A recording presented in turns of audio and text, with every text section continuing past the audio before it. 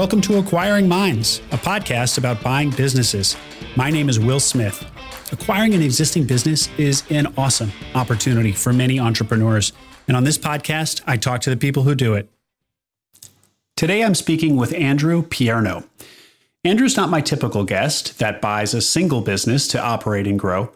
Instead, Andrew is working with a few partners to acquire multiple tiny SaaS businesses to build out a portfolio. So it's more of a micro PE fund.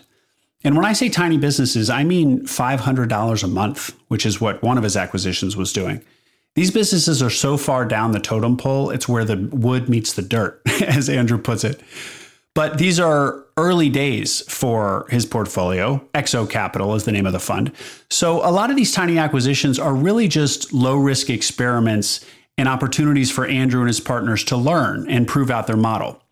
And you will notice how experimental he is. He's not shy about saying, I don't know, or we made this dumb mistake, or maybe we'll go in this direction, maybe we'll go in the other. This honesty is not only refreshing, it's also cool because you get to listen to someone really trying to figure out this micro acquisition thing. So if you're someone who's thought, I should buy a micro SaaS business that generates a couple grand a month and have it pay my rent, well, you'll definitely want to listen to this interview with Andrew. Here he is, Andrew Pierno of XO Capital. Andrew Pierno, thank you for joining me today on Acquiring Minds. Thanks for having me, Will. You are the founder of XO Capital, which is a kind of mini PE fund acquiring micro SaaS businesses to hold and grow. You've done 3 acquisitions so far, and you actually sold one of those acquisitions the other week and announced it on Twitter. And I reached out to you based on that tweet. So we're going to dive into, you can tell us about that acquisition and sale, but also just what you're doing at XO Capital. It's really interesting to me, and I know to a lot of other people on Twitter at least. And you have a great blog that I encourage people to read, where your unvarnished thoughts are all there for people to learn from. So I'm really excited to actually speak with you live about some of these thoughts. But why don't we start with your quick history on you? What's your professional background and what led you to start XO Capital? Sure. So I went to school at Berkeley, studied econ, later got a computer science degree. I tried to start a few businesses that didn't end up working out, but I did land a job at a venture studio here in Santa Monica. So the venture studio, the idea was that we raised a few $1 million to do 3 companies. So each company got like $1 million. And one was this consumer application that died very quickly. We realized that consumer is really difficult and we didn't really have the stomach for it nor the skills.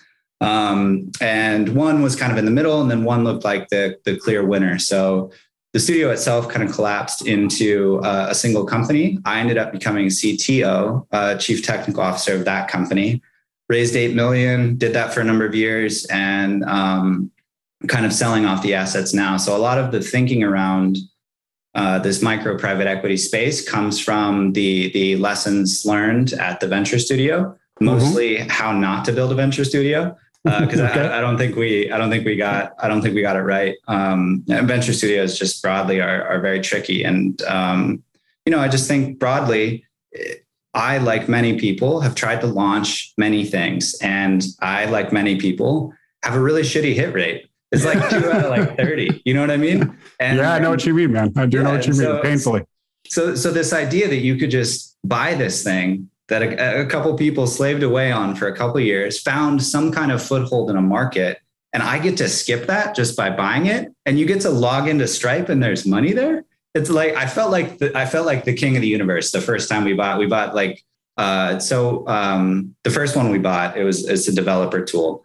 It takes screenshots. It's like, one of those single purpose applications, programmatic. Yeah. So you call an API and it would take a screenshot. But you log in and there's like, oh my God, it just charged somebody like $30 for a thing that I didn't build. This is incredible. And so the kind of going back, that company that was selling off, that's not a really great story.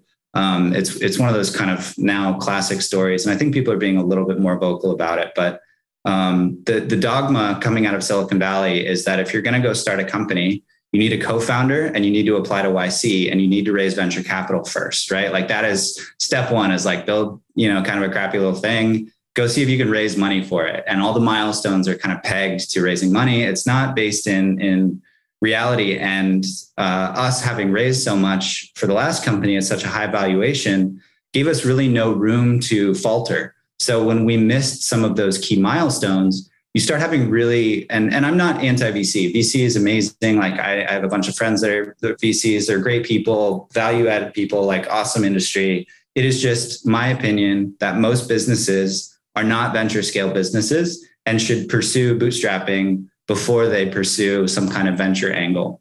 Sure. And so that company that kind of shut down, I found myself without a gig, right? I mean, that was the thing I was doing and it was no longer there. Mm-hmm. So I had started a services company, oddly enough. It was the last company we were doing was like a machine learning company. And then me, machine learning engineer, started like a pure services business that does like cold email as a service. And so that straight up paid the bills for a while I was kind of putting XO together.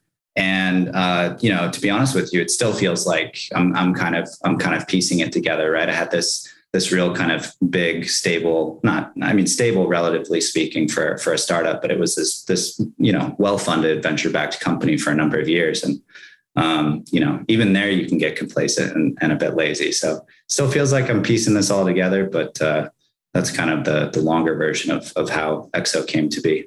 And so it sounds like you've explained why acquisition entrepreneurship or buying a product where there's some foothold or some little bit of product market fit, revenue, brand already there is attractive. But what is the thinking around XO, the thesis, if you want to use that word, around the fund or the vision for XO Capital specifically? So I have mixed feelings about talking about a thesis. Thesis means either like some bullshitty kind of long-winded way of saying like nothing, right? Like that is most, if you just go out and like, Google all these whatever. Anyway, the overarching thing that we're trying to achieve is doing more of these. Like it is, could we eventually like go public as a kind of private equity firm? Are some of these kind of classical, like not super classical, but let's say Tiger. I don't know if you read the history of like hedge funds and these crossover funds where they dip into private and public markets. That's kind of a cool angle. But the idea is that we're going to scale out and continue buying companies using outside capital. We just did the first 3 acquisitions with our own cash, and just kind of see where it goes from there. I'm not a big planner, to be honest. It just never seems to work out like like the Google Doc that I wrote, right? Well, why a fund? Why multiple acquisitions instead of the kind of search fund model, which you see a lot in meat space, in the offline world, in the services world, where you make a pretty sizable acquisition and take it to the next level? I don't know that we're against that. The reality of, when we started it, we were No Code Partners, which is about the most unsexy name you could possibly think of. We were going to buy just no code businesses. So for those that don't know, like no code is kind of this up and coming term. It's all about building things that would normally take a developer to build, and you can do it without a developer. And so we went out to market, yay, No Code Partners, here we go. And we didn't find a single deal that we could go buy. And so we very quickly took this like thesis that we put a bunch of thought into and threw it out the door and just said like, let's be a little bit more opportunistic. And so I have seen it work where you acquire something, and this kind of echoes some of the venture studio concepts. Right. For us, we had one big company at the venture studio that collapsed the whole studio into a single company.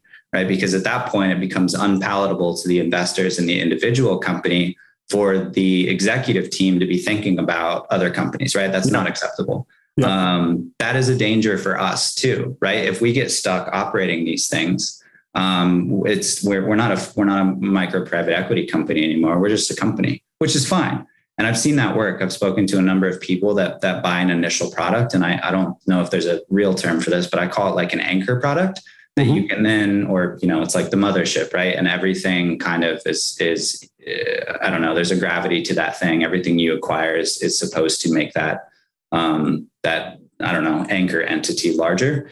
So I don't think about thesis really. I think for each of the funds, we may pick a market. So we happen to have 2 remaining developer tools. So it makes sense for our market, or, with a little bit of hand waving, our thesis would be to acquire more things for developers. So each incremental acquisition would bring more developers into our umbrella. But you could think of us doing another fund that was like sales tools or product management tools, or do one around blockchain, or all kinds of different funds.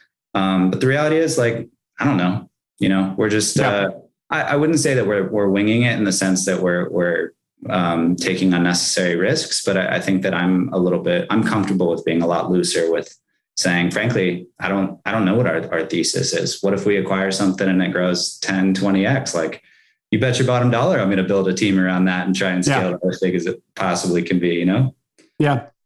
Well, and even for lacking like a super well-defined elevator speech type thesis, you do have kind of an implied, you have some direction, which is SaaS. Yes. And small, although it sounds like you're going out from after micro SaaS because it's kind of what the money that you have to spend now, and you wouldn't be against once you have more funding at your back by making larger acquisitions. Yes, but you're not going after. Sucks. To be honest, we can get into that. Where we are going to get into that. But you're not, there's no mention anywhere on your website of an interest in e-commerce, for example, or content, or offline businesses. There's the multiples and the numbers look really good when considering buying a plumbing company or a fencing company like my previous guests have.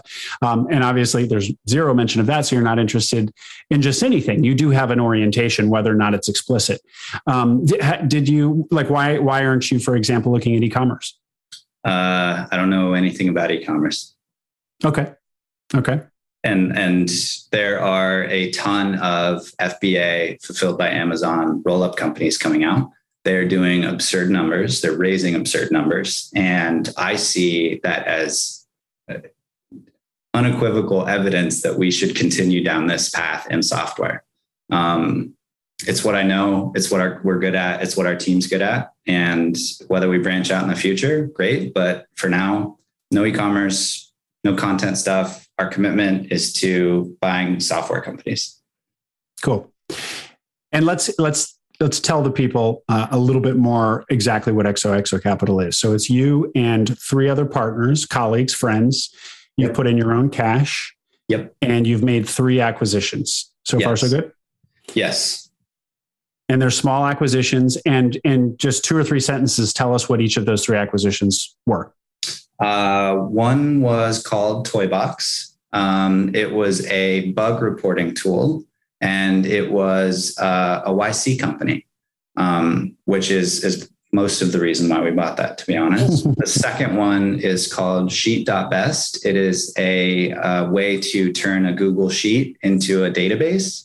Again, a developer tool. And the third one is the one I mentioned previously, Screenshot API. So you take programmatic screenshots of websites. A lot of people use it for like advertising and stuff like that.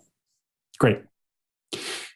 And the size that you've gone after was based on the size of these acquisitions was based on the money that you had. And you guys are basically have funded this so far from your own wallets. So they're relatively small acquisitions, and that's why. Yeah, I didn't initially envision this being a real thing, right? Like I, put an APB out on the internet and met a few people, and we started wiring money and buying companies together, right? And like some people worked out, some people didn't. There's been a bit of like a shift on our side, but I think we've locked down who's in the group now. And now it's a thing, right? Like if I had thought this was going to be a real thing, would I have named it XO Capital? We're dropping the second XO, too long. So just XO Capital. I don't know. It's just like I have at any given time 5 or 6 of these types of bets going on, right? And one hits, and you just like step over here, put the XO hat on, and be like, "I'm Andrew from XO, and this other thing no longer exists," right? So XO, period. XO is what you're working on in addition to the cold email as a service company. And then you have other things going on as well? Yes. So cold email, I brought it to like 6 figures annual revenue. I found a co-founder, gave him some equity, and he's now CEO. So I took myself out of the day-to-day of that. That also led to a lot of conviction around this model as well, right? So whether you start something or buy something, it doesn't actually have to be you that goes out and operates it, right? You can hire an operator, and in cold email's case, the gentleman who's running it now is like better than I am, which is amazing, right? That is the best of both worlds, right? I started the thing, I was kind of a hack at it, but I got it to a certain place, and I found somebody who's damn good at it, and they took it over. Well, I do think that is part of what, when you start learning about acquisition, part of the magic of it for me was that you can use leverage to acquire a bigger company than maybe you thought you could. Anybody who's been in this world for half a day knows that, but to outsiders, they don't realize they can afford $1 million company if they can scrape together $50,000 or $100,000. The other thing that's magical about this is, the idea of an operator and putting in an operator. Some people tend to probably oversimplify that. Oh yeah, I'll just buy this company and put in an operator. Like, it has serious challenges, among them hiring. Hiring is a challenge now up and down the stack. So finding a good operator is probably harder today than it was at other points. But if you can overcome the challenge and do that, it's incredibly powerful, because then the business that you put an operator into really does become passive, or at least a lot more passive.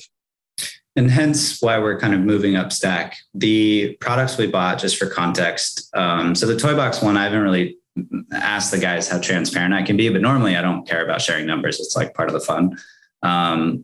The first thing we bought was doing $500 in MRR. So it was like tiny, right? And we got it for like 25 grand. It was like not a big deal. And it was purely like, it's such little money split between 4 ways. I don't know, for my risk tolerance, that we didn't do very much diligence. We didn't really think it through. It was more just like, if we're going to go do this, the best way for us to learn is just to go buy something small that we can afford to go to zero, and go from there. But talking about hiring an operator or paying contractors or anybody, when you're doing these, we'd have to define what micro SaaS really is, but I don't know, anything under like 20 grand in MRR, like I can't afford to pay myself, right? Like, I live in Santa Monica, like there's just no way, right? With payroll and taxes and stuff. And so at the moment we are looking to move a bit up stack so that we can think about hiring great people, and paying them well. And that has been a major pain in the ass, is figuring out how to run these tiny little things profitably with just such little cash flow coming out each month, So the sale that you had was Toybox. You were vocal on your blog about what a tricky acquisition that was. Did you exit that company because it was such a difficult product and business, or because you actually had a strong offer that interested you? Or tell us that story in brief. So we were utterly blinded by the idea that they were a YC company, that they went through YC, because this is what I wanted on the deck. I wanted this on the deck. XO buys YC company that didn't make venture scale, turns it into a profitable business, and quadruple revenue and sells it. Right? See, this is a great path for companies that fall off the venture wagon. Oh, and by the way, 99, I don't know, some percentage above 90 fall off and never make it, and either go to zero. Most go to zero, right? Like there's kind of this asset class of like venture distressed assets, which I'm pretty interested in. But I wanted that on our deck. And if it was going to cost us some low 6 figures numbers to get it, I was okay with that. And so a part of me is using our experience to make the reading more interesting, right? It was a dumpster fire. Don't get me wrong. Like, it sucked. The whole thing sucked. But like, would we do it again? Yes, because now I have that. And it was, I wouldn't say it was a quick win in terms of money, although it was like a slightly profitable deal. Like, we didn't lose any money on it. And we got this great story out of it, and that was definitely worth it. But we didn't do very much due diligence. Not all YC founders are created equal, right? Like, just like not all doctors are created equal. And we got in there and didn't do as much diligence as we normally would have, I think, because we just trusted like the YC brand, which is stupid. Like, obviously, in hindsight, a stupid thing to do. And also there was some personnel change on our end. So the way that we had originally done it, just because everyone wanted kind of a turn at the casino, so to speak, each one of us individually sourced a deal and like kind of took the lead on it to bring it through to fruition.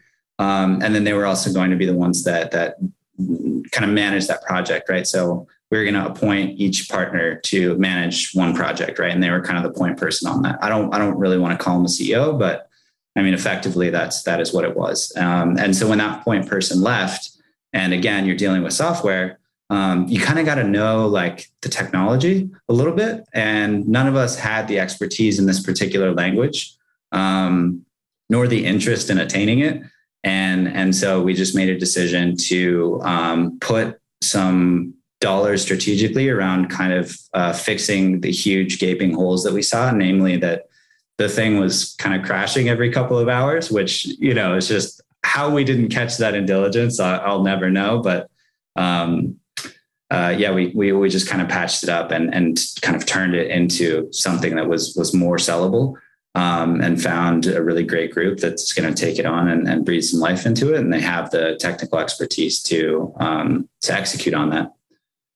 And presumably in their due diligence, they saw your posts about what a technical mess it was. Although maybe it wasn't a technical mess. This was the one written in PHP. No, that was a different dumpster fire. Well, you got to keep your dumpster fire straight. No, this was dumpster fire number 2. This was in Rails. Okay. They, I guess, had the Rails expertise in-house to not be scared by your blog posts. Yeah. And because I mean, what I'm getting at here is like you do diligence, you try to find out everything you can about the asset or business you're trying to acquire. Yeah. And, oh, wow, look at this. I found a blog post from the guy who bought this business talking about how terrible it is. Square that circle for me. Oh yeah. So part of it is a disclosure, right? I wanted to be overwhelmingly transparent about what this next buyer was going to be getting into, because I don't feel like we got that same level of transparency when we bought it. Now, part of that was because us as partners were new to each other relatively, especially at that time. And it was just about like, we're going to have to trust each other, right? So if the guy who's a partner at this like, you know, new private equity company says that it's a buy and he's going to lead it, awesome. Who are we to say no, other than like, oh, if we think it's a really bad idea or something like that. But, you know, once it passed our kind of filter process and he checked off on the technical side, then great. It was when he left and we had to dig in there that I started to get pissed off and write things like that. So you're one of your partners in Exo Capital, one of your original 4 partners, was the one who brought this deal, recommended this deal, and said, "Hey guys, the tech is fine." Yeah. And then he's also the guy who is now no longer involved. Yeah. And so then you kind of you're holding the bag, for lack of a better phrase. Yeah. That's right. And we had gone through several iterations of trying like his people. Like the whole thing just sucked, right? It was, okay. We're trying to trust him. We're trying not to get him. I was trying not to get involved. Like, it's very easy for me to just step in and be like, all right, no, this is how we're doing it. Right. Like that's fine. That's leadership sometimes. But I really didn't want to do that. Right. If this was going to work out long-term with us, then we needed to learn how to trust each other and see how everyone else works and stuff like that. And that was the mistake. Okay. Let's talk about due diligence. You have, you talk about it in one of your blog posts. I'm going to read some words back to you. I hope this doesn't make you uncomfortable. Diligence is hard. It's even harder to do technical diligence while looking at random files through a screen share in your third favorite programming language. Great line. So diligence is hard, and anybody who has any kind of knowledge of acquisition knows that. And it's hard in every business, not just in software. there are firms that you can outsource diligence to, including technical diligence. And in fact, I had somebody on. His name is Ahmed Raza, and he has a firm that does diligence called Rapid Diligence. And for one of the services they offer, for example, is to would-be SaaS acquirers, and they'll look at your code base. He's got a stable of software engineering folks who will look at the code base for you before you make an acquisition. Right. For somebody who's technical himself and who's now acquired 3 SaaS companies, what are your thoughts on outsourcing diligence? Does he also offer services to fix what he finds in the diligence process? The only reason I'm smiling when I say that is it feels like I haven't looked, so I don't know who this gentleman is in particular, what kind of shop he runs. I'm sure he's great, et cetera. I think there's a slight misalignment there. This is also a slight incentives misalignment. There was also a slight incentives misalignment with the venture studio stuff. So another venture studio model is you have developers who sit at the studio and bill back against portfolio companies. And at the beginning, they're super valuable, right? Because they're your discounted dev team. It's basically like you could hire US people, but for, I don't know, remote prices. Value prop's insane, but as time goes on and companies build the team, that initial equity, right, becomes way more valuable, but their output or their contribution to your company as time goes on is less and less, ultimately to zero, right? That is their business model. So for these diligence as a service things, I think it's something we need to get really good at ourselves. Yeah. B, there feels like a slight incentives misalignment with somebody that's going to look at the code, but oh, by the way, we can also fix it for you. It's like reaching out to a dev shop and asking if you need to rebuild the product. You're kind of asking the surgeon if they want to operate. Yeah. Fair point. Although, and I just want to say for clarification, Ahmed, I don't believe does offer. He's not there to fix it for you. His whole thing is strictly diligence. So cool. For a flat fee, he'll look at the code base and tell you, what the possible vulnerabilities or problems are. Well, so the second part of that is actually access. So if 100% of the IP of the target that we're trying to acquire is in the software, I don't give people access to the code. I just had a buddy that sold his company for like a great number. They did great. The acquirer did not ever have direct unfettered access to the code base. That's just not how this is generally done. So for us to come into a deal and say, okay, hand us your code base for a while, I don't know that we would get as many deals done. I think it's a really uncomfortable position to put somebody in, to ask them to say like, hey, can you just hand over all your stuff?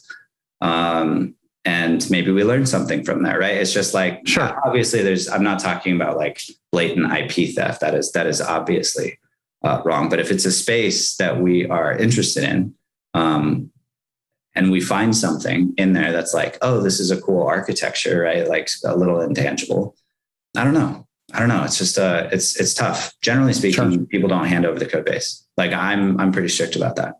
I really, really, really don't want to do it. We ended up doing sessions with Toybox where we gave them like limited access while we were on a call with them and stuff like that. And it was kind of a pain to set up, and it's a pain to do, but it's either that or what I described, which is somebody in a screen share opening, random files that it's just very difficult to get a full 360 view of especially a larger product on a screen share. It's just tough. I don't know if there's a good answer. I would have thought that in this day and age, with so much being outsourced and open sourced, and there being so much less kind of protectionism around the code itself, unless you're doing something where the algorithm really is, there's a lot of IP and some sort of algorithm, that people would be cagey about that. I'm not saying you're wrong. I don't know, but I just would have thought that like your acquisitions, for example, correct me if I'm wrong, but I don't think that they had any particularly valuable, like, algorithmic IP. I could guess, how somebody does a remote screenshot. It's like you could reverse engineer it pretty quickly and easily. So I would think that stuff for many products out there, many SaaS products, particularly small ones, that the developer wouldn't be too territorial about their code. I'm territorial about it, and I understand people that would be territorial about it. Yeah. And I haven't seen an openness to like willingly share code bases. Like, no, the people aren't just like throwing around code bases. Like you go to MicroAcquire, you can't even find the damn company's name. You know what I mean? Let alone, oh yeah, here's a sample of our code base, right? Like, you know, maybe it's because the developers are just too embarrassed of their code. Dude, some of these guys should be, that's for sure. Of course, every developer says that. So you don't get a chance to look at the code generally you're finding, and then you buy it, and then out tumble the dead bodies from the closet. Well, so here's the caveat. That feels like one of those things that's a one-way street, right? Like I don't want to share my stuff, but I want everyone to share their stuff with me. So it might be the case that after this particular experience, we may like strongly ask to see some supervised code share, do like a supervised code sharing session, because we gotta really, really dig in there. Well, and so on that point, what I wanted to ask is, or present you with, is another one of your quotes, which was, I knew this was going to be, quote unquote, a lot of work. I did not anticipate how much. I did not foresee an 11 p.m. Sunday night database migration. I did not foresee rewriting 2/3 of the products from scratch. So this sounds really hard. And so how, what are you learning from that? Is it basically what you just said, that you're going to lean a little more heavily on being able to get access to the code base in advance, or do you just accept this as the nature of the beast? Part of it is going to be the nature of the beast. If you're at the very bottom of the totem pole, basically where the piece of wood touches dirt, that's where we're buying these companies, right? Like it doesn't get any smaller. It's just going to come with the territory. These guys are generally, it's like a weekend project. There's maybe one or two founders. They're generally younger. They don't have experience architecting a system that's going to handle millions of requests, right? Like that's just not what they built. That's what they don't know that. But like I do. And so a part of our strategy might be, and this goes back to, I don't know, thesis, if you want to call it that. We have two paths. We have the obvious path of moving upstack, $5 million businesses. That's our lower, that's the floor of what we buy, because there's cash flow there and you can actually pay people to do good work, which is quite nice. Or we get really good at operations. We get really good at buying these tiny, random software companies and turning them into a little bit more stable, proper products and holding them or selling them depending on what we see. I'm not sure. Again, the obvious answer is to go upstack. I think it solves a lot of problems, and we're gonna do a couple of those. Those are next. But I have not thrown out the idea that there's a massive opportunity for somebody to get really, really good at operating these tiny little companies. I wonder if one of the options is, if you've written about this, I don't think I saw it, accepting that you're going to rewrite it from scratch. And so what you're buying is essentially the list of customers, and you have developers teed up, and they can rewrite it in the language they know. They don't have to refactor somebody else's code in a language that's their third favorite language. And you just accept that you're going to rewrite it from scratch. And while that's a big hit up front, you still are buying, what you're buying is still the thing that has value, which is customers. And then you don't even have to worry about the due diligence, really. I mean, you have to due diligence the financials and the lists and stuff, but the code base, you don't have to worry as much about, if at all. And then you are able to plan better. And so rather than having this uncertainty of like, oh God, what is this code base going to look like when we actually take ownership? You don't really care. You've already basically planned that it's going to take us 3 months to rebuild this, and we're going to do it our way. And then you get to your point about like getting really, really good at operating. Then you get all these operations gains because it's your code, and you're working with your own developers. Yeah, I wonder if there's something there. The first is if you think about, nobody wants to think of it like this, but like buying and operating a company can be thought of as an assembly line, or just picture an assembly line. Generally, what we're seeing, or our experience thus far, has been initial upfront engineering work is a lot, no matter what. Even if that just means getting up to speed, right? Because Sunday at 11 p.m., somebody has a support request and you're like, oh shit, what is going on? I actually have no idea what's going on. Great. This is the next 4 hours of my life. Initial upfront engineering work is a lot. I don't think there's anything we can do about that. Once it's in a spot where we feel like we are comfortable pouring marketing dollars into presumably the channel that we know is already working, that is also part of the value prop, in addition to a list of customers and maybe the cash flow. And then developers get on a maintenance path. The product gets on a maintenance path. So we don't have this huge staff of developers just kind of like waiting around, building on an endless roadmap. And this goes back to my kind of dissonance between moving up stack and getting really good at operating these tiny companies. Because again, going back to the customer expectation of what the product does is smaller with these micro SaaS companies. If I have a company that does screenshots, I do not have an endless product roadmap for a screenshot API. I just don't. We have a bunch of stuff on there that I think would be really cool and beneficial, and we're going to go build that. But it's not endless, right? Every 3 weeks, I don't need to like integrate with the latest damn startup that comes out to do, you know what I mean? Like that shit is endless and it's so expensive. Yep. So that's kind of the assembly line, right? So like upfront engineering, to the point where we can get some ROI on marketing dollars, right? And then incremental features, I'll call it. So those kind of three paths. The other part is what does XO look like at the organization level? Do I have a staff of engineers that work and get paid? Their paychecks are signed by XO and I charge out to the individual companies. What does marketing look like? Is there some centralized marketing stuff? Because again, each of the individual companies, even I guess at a certain point for like $1 million company, like let's say we bought something for $1 million, they're making 250 ARR. Do they need an SEO expert like on site all the time? If we're doing like, I don't know, some kind of content play? No, they don't. Like, so we could either consult or that person could sit at XO full time. And we have 10 of those, right? And now that person is, not overworked, but has a sufficient workload across those companies. So I'm thinking through both, what does that assembly line look like and how true is that? Given that we've only done 3, and then also just what does XO as an org look like for the 15th company, the 20th company?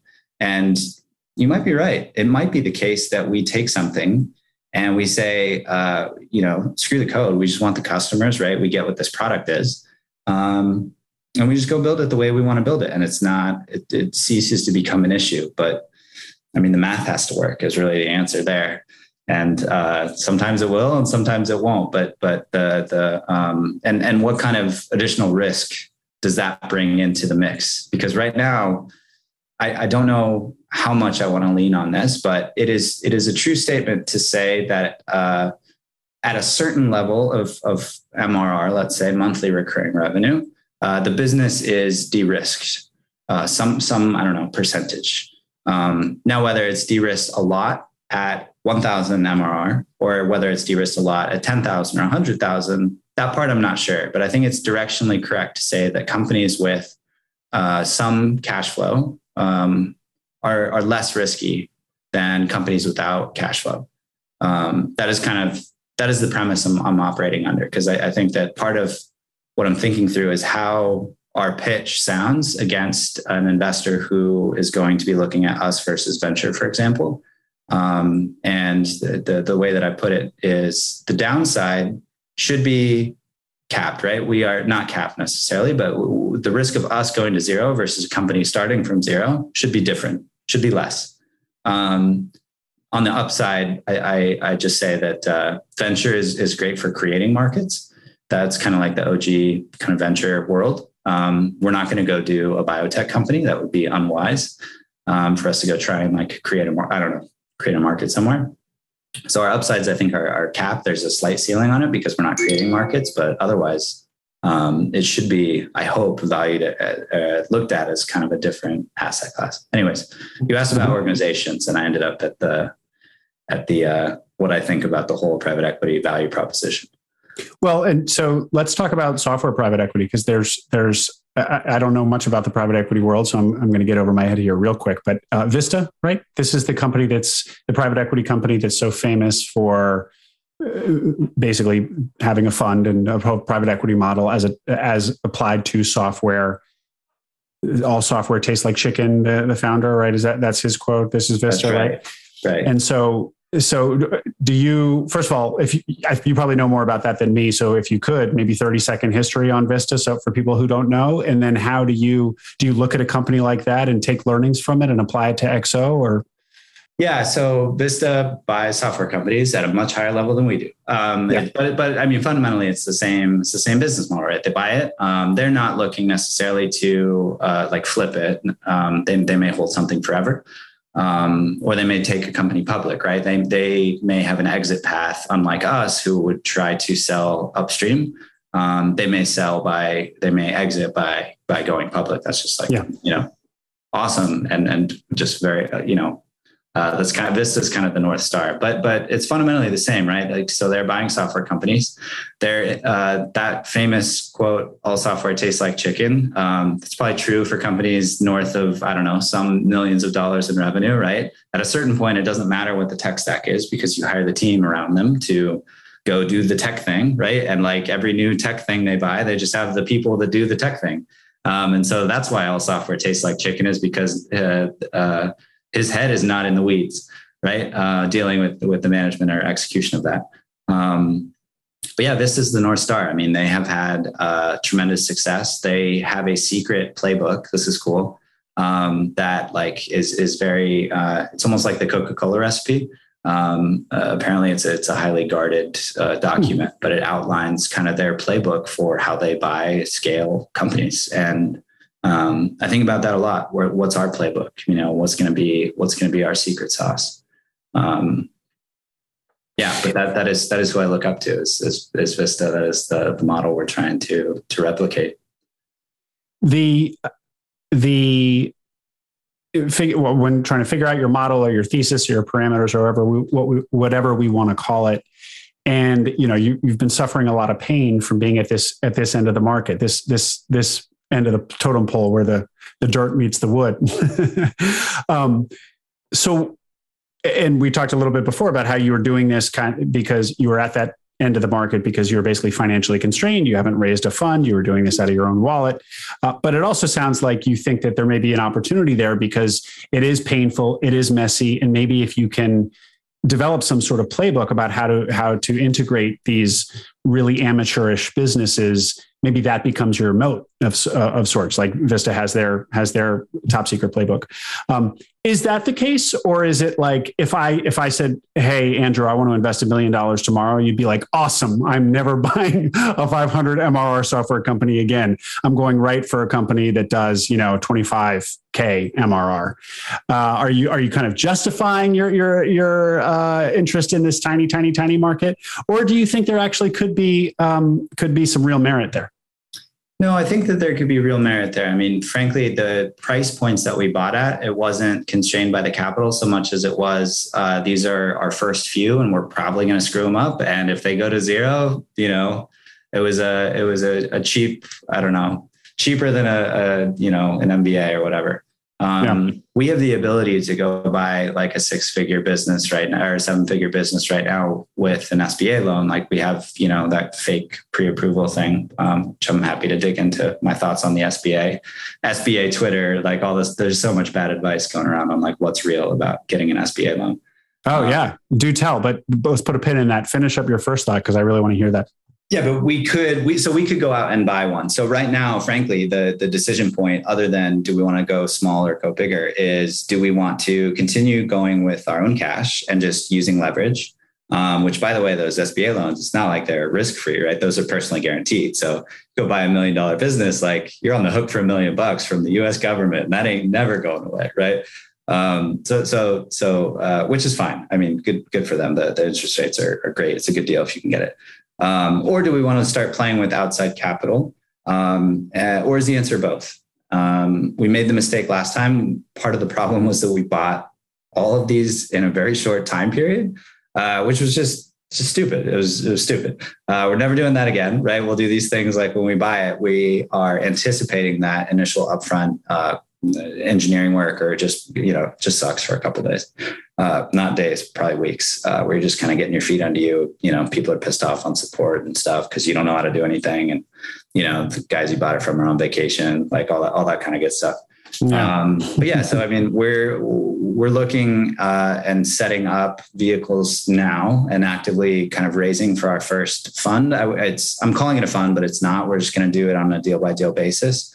Mm-hmm. Actually, structuring a fund, like a proper fund, is really expensive. So we're just doing it on a deal by deal basis for now.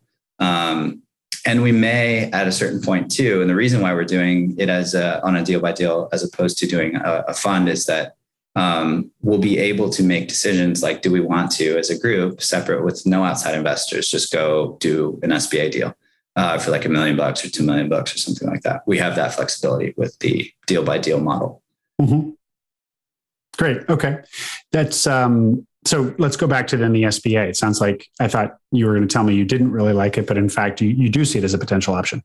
Oh yeah, no, the SBA is amazing. I mean, I can't think of another country that has a program like that. And it is like the envy of many people elsewhere that there is an SBA and they do things like this. There's also a particular way of doing it as a fund, participating in the SBA like loans as a fund, which is super cool too. We're not there yet, but looking into that as well. But yeah, so you go on Twitter and you're like, oh, acquisition Twitter, and it's like, go get an SBA loan. Like you see people that tweet stupid shit like, I put zero money down and I bought $1 million business and now and I quit my job and like now I'm on a beach in Florida, right? Like that's not how that works. It's like very much on a deal by deal basis.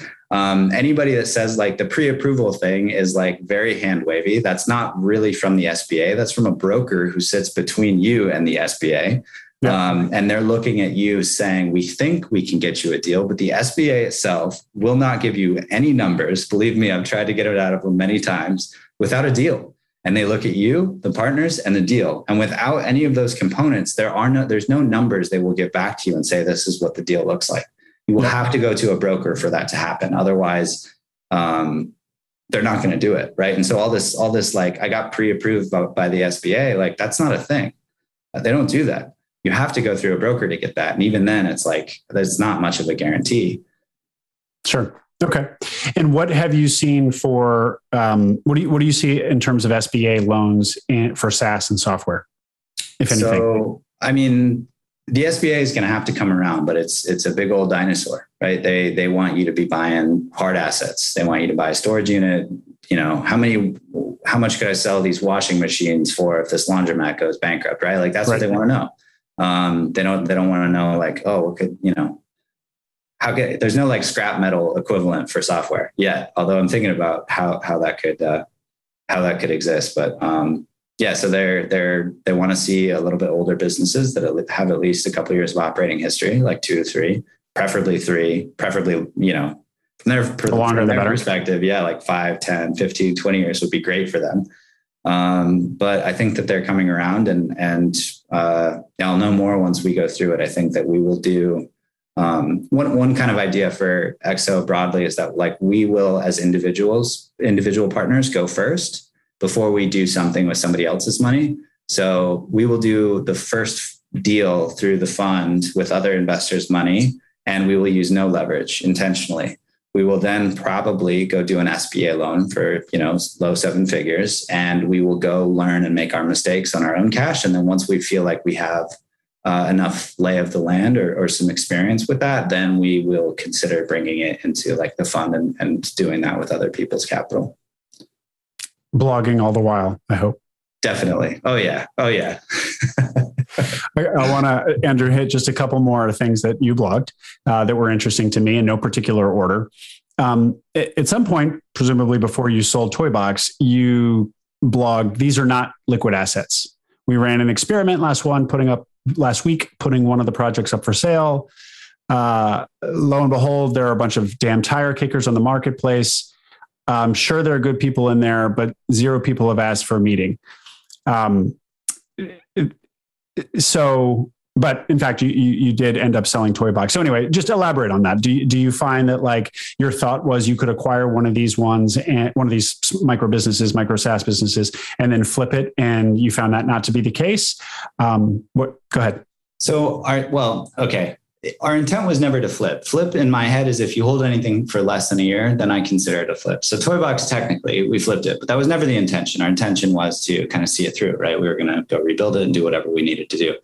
I put a few listings up for sale with no intention of selling, just to see what it's like to be a seller of one of these assets in this particular market.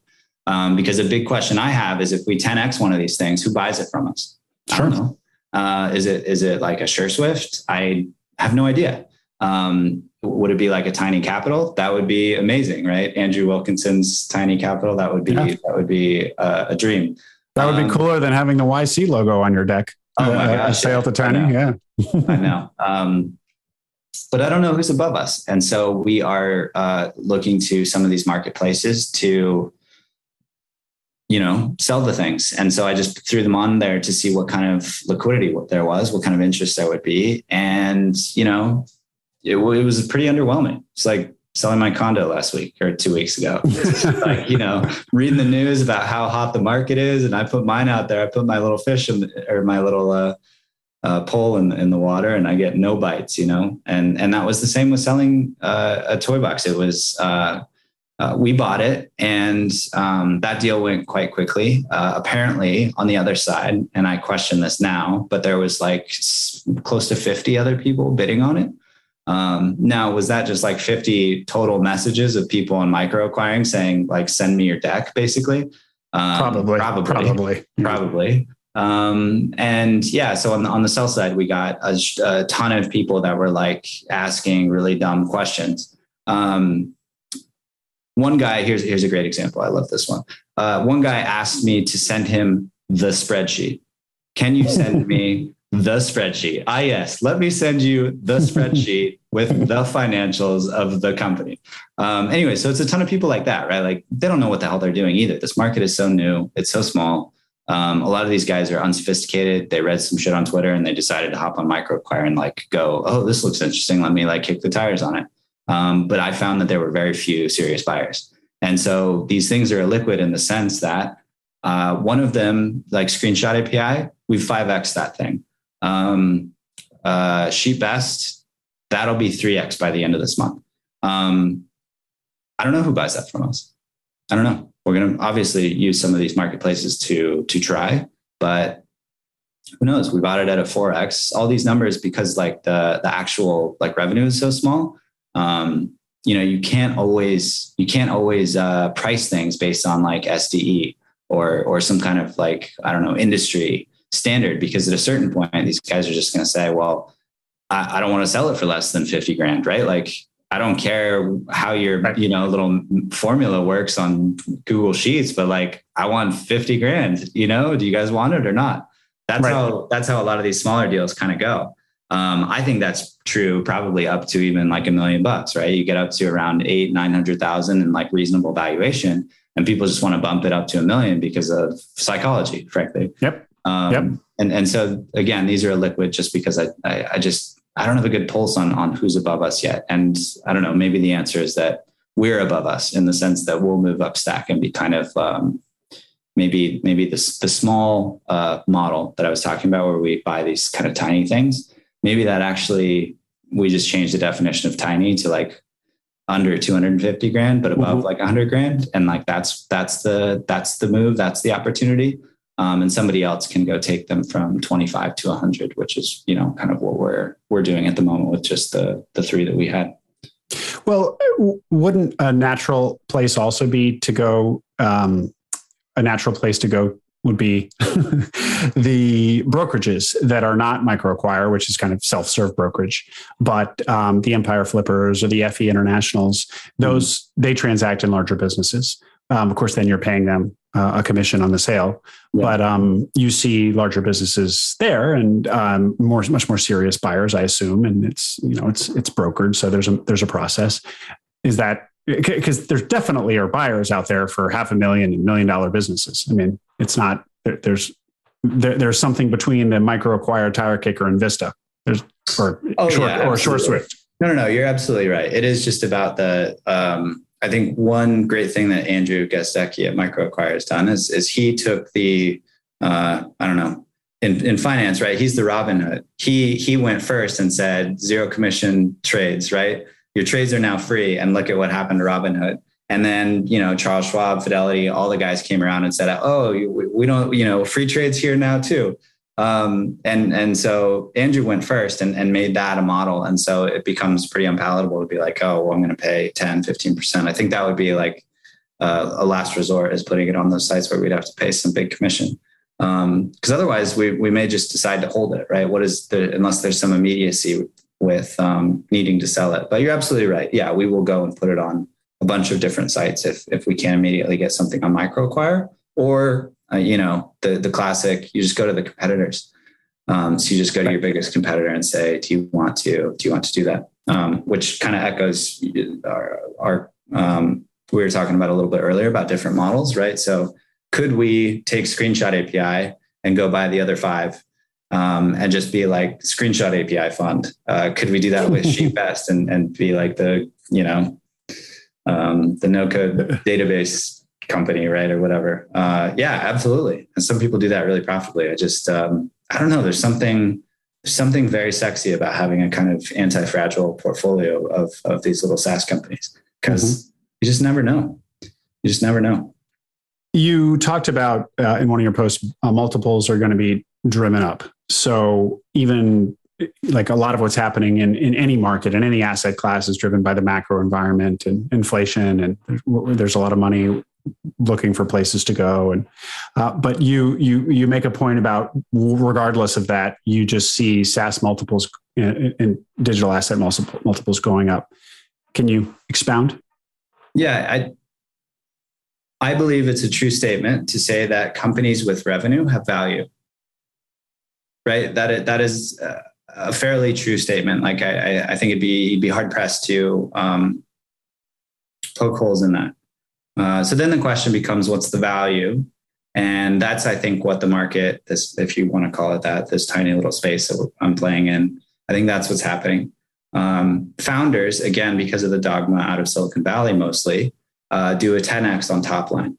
I make $100,000 a year. It's $1 million company. That's my number, right? Doesn't matter that they actually lose 50 grand a year, right? Because for whatever reason, they don't think about that. They just think I make 100 grand a year, 10x. I want a 10x. Some of these are 20x, right? If you go look on MicroAcquire, some of them are just astronomical, just totally not based in reality. So that's on the high end, right? A strategic acquisition can be 10, 20, 30x. These are not generally strategic acquisitions at this level. And so what is a fair multiple? We have a lot of proxies for, hard asset businesses, storage units, whatever. We don't have a lot of that for SaaS yet, or micro SaaS. Because again, the model was go raise money and you go to zero, or you bootstrap. But even that is relatively new. So yeah, I don't know. Somebody go out and build the Zillow of micro SaaS. That'll be pretty cool. I think the industry needs it. It'll be helpful. That's not what MicroAcquire is. I mean, that's exactly how Andrew characterizes it. The Zillow of M&A. No, I don't think that would be a wise product decision for them to go to. I mean, they have the data. Maybe they could do it, but I don't know. I don't think that's what they're going to be. So when you say the Zillow of the micro acquisition space, what do you envision beyond or differently than what MicroAcquire has or is doing? Well, I just mean Andrew's a great guy, and he's they just raised a bunch of money from a bunch of really smart people. They're going to go build a great thing, but they're going to be a great marketplace. They already are a great marketplace. But the idea that they're going to also be like Zillow too is, I just think, probably not true. It's are they going to be a super app for software acquisitions? I don't know, maybe there's some non-0% chance that that's true, but will somebody come along and just purely provide almost like Zillow's map interface, something like that, where you have a price history of who bought it, who sold it, how much, what's the appreciation, right? That should be coming to this world. And I just think it would be odd for a marketplace to do that, right? Airbnb could do that. Have they? no, that data is super valuable. Why would they give that up? Right. They're not going to, they monetize it in different ways, or they monetize directly through the marketplace. I just think that it's unlikely that one's going to happen, but it's probably great for investor pitch. So since we've touched on MicroAcquire a bunch, what do you think of it just as a user of MicroAcquire out there? What are any additional thoughts on what you've already shared? I mean, do you think it's a good place to go and source a deal if I'm somebody who has a little bit of money to spend and want to buy a business? Or are the evaluations too high or too unrealistic, or the quality is too low, or I should just source proprietary deals? I should look for projects that have been abandoned on Product Hunt, which was another one of the themes that cropped up in your blog post. But what are your thoughts on where to get deals and how MicroAcquire and Flippa plays in? Did you spend any time on Flippa?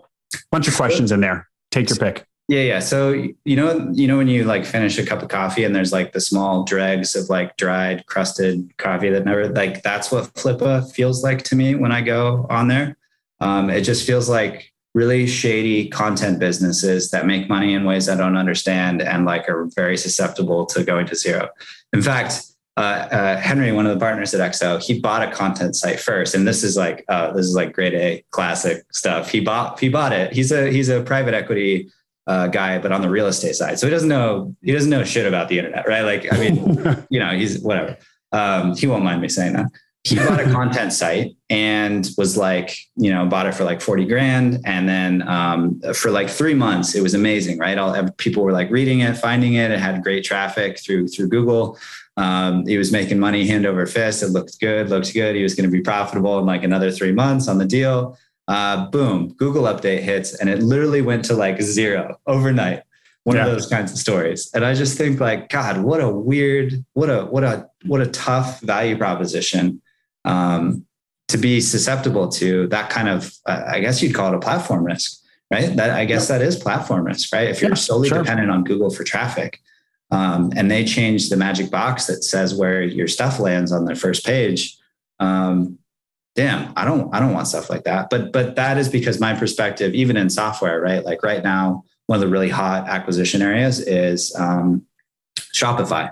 So like a Shopify app where you can, I don't know, it like does 101 different things. They have stuff, all kinds of stuff.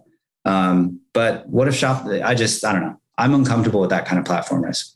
I know that's how a lot of like indie hackers and stuff and small businesses start, is like that, and they branch out. But I don't know. I don't have a comfort level with that. But your question was around MicroAcquire.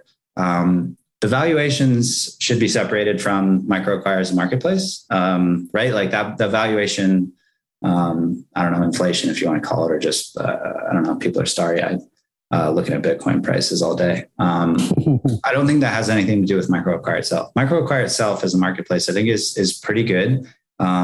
It's somewhat of a managed marketplace. So Andrew and team are going through and like approving stuff, right? Yep. So like it needs to be a certain level. He actually does like those decks, right? Which are really nice. It goes like, it goes through the financials a little bit and what the value proposition is. So it's kind of nice. I think as a seller, the product needs improvement in certain areas. I think the seller experience where you're just getting kind of spammed by random Joe Schmoes who are just asking for stuff that you've already made available on the listing itself.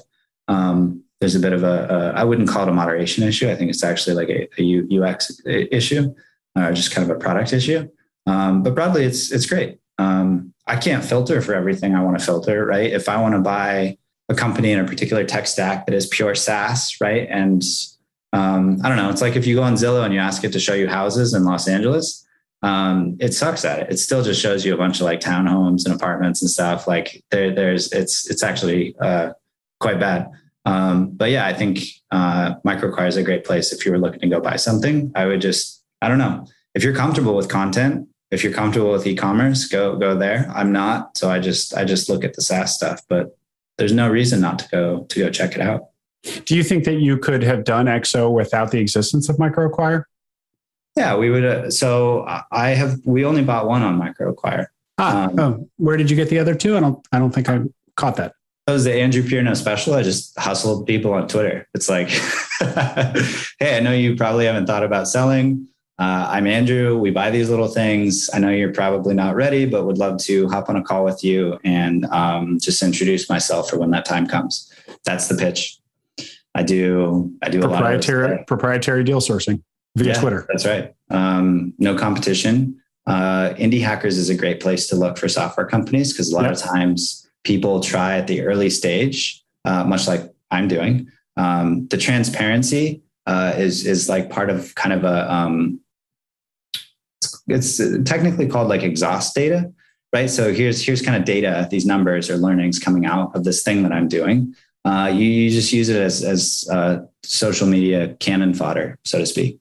Not to be sensationalist, but you just share your numbers, and some people really love seeing that stuff. So oftentimes I'm following them or hear about them. They share their numbers. I go and look it up and say like, oh, that would be interesting, and try and have a conversation. Mm-hmm. Mm-hmm. And are people generally receptive? Yeah, most people respond. Yeah. Okay. They're not always like ready to go. To do it. Yeah. But it is a much higher hit rate than like, for example, I don't know. We do a bunch of cold email campaigns, so I know those rates. And cold email is a tough channel, but the response rate is very high.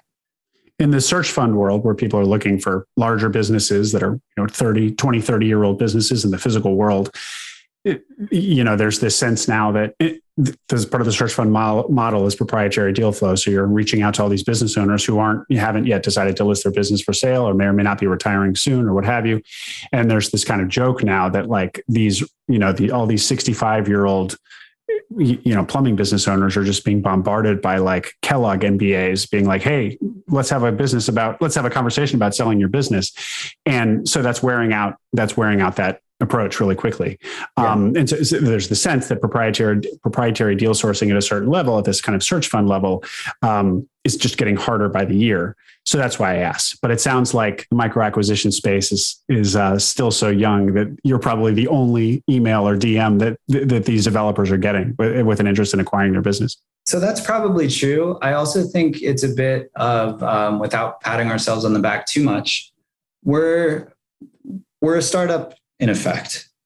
We chose to buy small companies, but we're just young guys trying to figure it out too, right? And like that kind of camaraderie from the start about like, we're not like, I intentionally like wear this t-shirt, right? Like I intentionally talk the way I do on the blog. Like it is about brand and positioning. It is not random. And so when we hop on the calls with these people and they've like read some stuff, they understand that it's just like, this is our startup. This is our big idea. Just like they had their big idea or their side project, this is ours. And that's it. And I think that that's a very natural way to start like a non-threatening or a weird power dynamic of a conversation, right? We're not these, like, I don't show up in my Lamborghini and be like, yo, I want to buy your company. Like, that's not what this is, right? This is like, hey, we're just starting out. This is kind of what we do. Really love your product. Really want to take it to the next level. Here's what our plans would be for that. Does that sound interesting to you? Here's kind of the parameters of the deals that we do. It's I usually just say like between like 4 and 6X on like this SDE, and these guys don't know what the hell that is. So I kind of explain, what that is. And I just say like, those are kind of the bumpers. If that sounds cool, like, let's figure it out. And some people say yes. Cool. Last question, Andrew. And we've touched on this already, but I want to understand, given that the SaaS space is difficult, your experience so far has been difficult, and everybody wants a SaaS company, actually, and multiples are going higher and higher. Why not an offline business? You answered kind of before, you were like, well, SaaS is what I know. I'm a software developer. Software is what I know. Software, while that's true, software development, software SaaS companies, it's a very competitive world. I mean, it's, some of the smartest money and smartest minds are active in this space. Yes, you know nothing about plumbing, just to use my constant stand-in for an offline business, plumbing. You know nothing about it, but you could probably learn how to run a plumbing company and apply, and like all of the kind of like iterative learning that you're doing and the experimentation and then kind of like figuring out your direction. And if you applied that in a different context, a less crowded context, you could probably have a lot more financial success. And maybe this isn't all about money. What are your thoughts there? Any interest in taking all of this energy that you're putting towards SaaS and buying $2 million plumbing companies and probably having a more predictable and bigger financial outcome? The second part, you had me up until the second part of that. I don't know that it is true that if I bought a $2 million plumbing company versus a $2 million software company, some kind of growth rate, that my financial outcome would be better with a plumbing company. I don't know that that's true.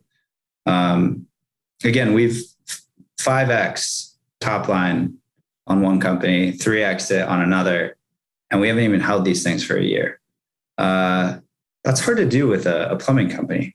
I mean, that is the OG acquisition, growth by acquisition stuff, right? You buy a plumbing company. Who are your competitors? Go buy them. We need to double. Well, okay, we just got to go buy somebody that's, just as big as we are. And great. Now we've just doubled. The predictability, you might be right there. I think that you're right there, but the financial outcome, I don't know that that's true. So I'm not opposed to it. I think that for us to go out to the market and confuse our messaging with being a PE company that buys stuff, whether it's software or plumbing businesses, I think that that's hard to pitch. I don't know that I could go raise against that immediately, but I can go raise against the thing that I know. So I'm not against it at all. I think it's really cool. I know a lot about storage units, oddly, because the last business I was in was we sold to them.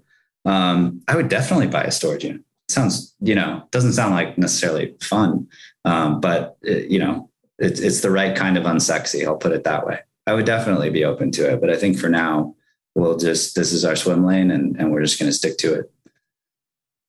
Andrew, where can people follow along this blog that I keep referring to? What's the URL? And then what's your Twitter?